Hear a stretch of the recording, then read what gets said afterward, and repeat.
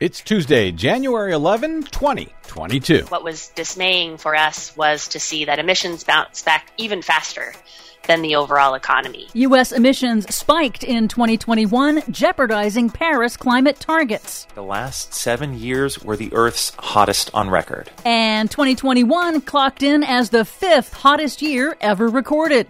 Plus, too much time has already been lost in the fight against climate change. That's why we must and we will implement an ambitious agenda to meet this moment. New York State's new governor goes big on climate and clean energy. All of that ambition and more straight ahead. From BradBlog.com, I'm Brad Friedman. And I'm Desi Doyen. Stand by for 6 minutes of independent green news, politics, analysis, and snarky comment. This is a sign.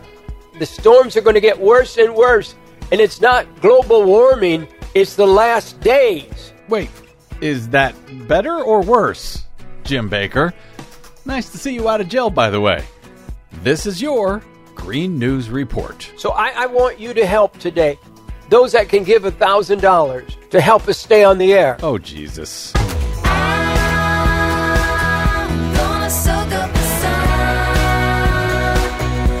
Okay, Desi Doyen, it's been a while since you've had a report about record heat. But I guess it wasn't going to be long.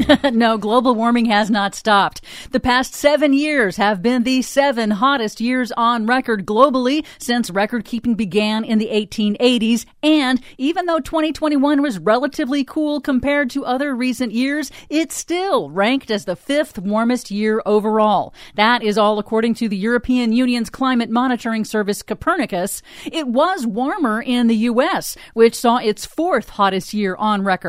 Europe had the hottest summer in history, which fueled deadly extreme weather disasters like the catastrophic deadly floods in Germany. The nonstop warming trend driven by humanity's release of greenhouse gases into the atmosphere shows that even the temporary cooling influence of a La Nina event in the Pacific Ocean no longer does very much to dampen human-caused global warming, which scientists warn is intensifying disasters like hurricanes, wildfires, and heat waves. That is not a good sign. Adding to the crisis, in the U.S., emissions of planet-warming greenhouse gases bounced back in 2021. Yay! No, not yay. As the economy rebounded from pandemic disruptions. Emissions had dropped a record 10% in 2020, according to the Rhodium Group, and then spiked 6% in 2021, largely due to big increases in the use of coal and fossil-fueled freight transportation. Renewable energy supplies are growing, generating a record 20% of U.S. electricity in 2021. Yay? Yes, yay. But it was still not enough to counter higher natural gas prices amid a global natural gas supply crunch. Boo. So utilities switched to cheaper coal.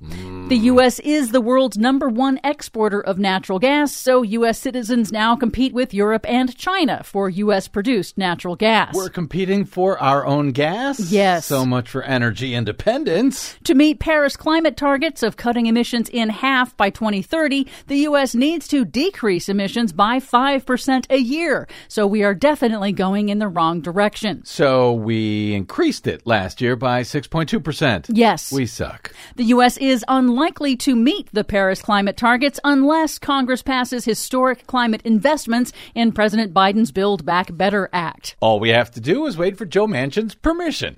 It was also a year of disaster fatigue. The U.S. was hammered by a staggering 20 weather and climate disasters in 2021 that cost more than $1 billion each in loss and damage, racking up a total of $145 billion in damages in just 2021. To put that into perspective, President Biden's Build Back Better bill directs $550 billion over 10 years to climate mitigation, and that's a third of what the U.S. spent on 2021's fossil fuel climate disasters. Yeah, that $555 billion over 10 years is about 2/3 of what we spend on the military every single year.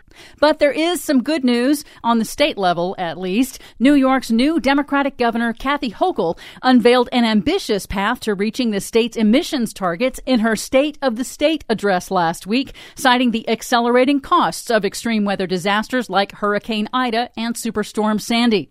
Hochul outlined several major climate goals, from upgrading the state's infrastructure resilience to decarbonizing millions of homes, incentivizing the shift to electric vehicles, a first-in-the-nation statewide ban on natural gas hookups in new buildings, plus massive investment in offshore wind energy. I'm now announcing a nation-leading $500 million investment in offshore wind energy that will create thousands of good-paying green jobs.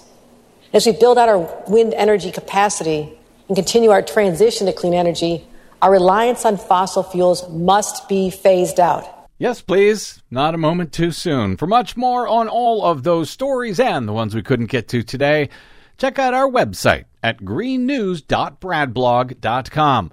Find, follow, and share us planet-wide on the Facebooks and the Twitters at Green News Report. I'm Brad Friedman. And I'm Desi Doyen. And this has been your Green News Report.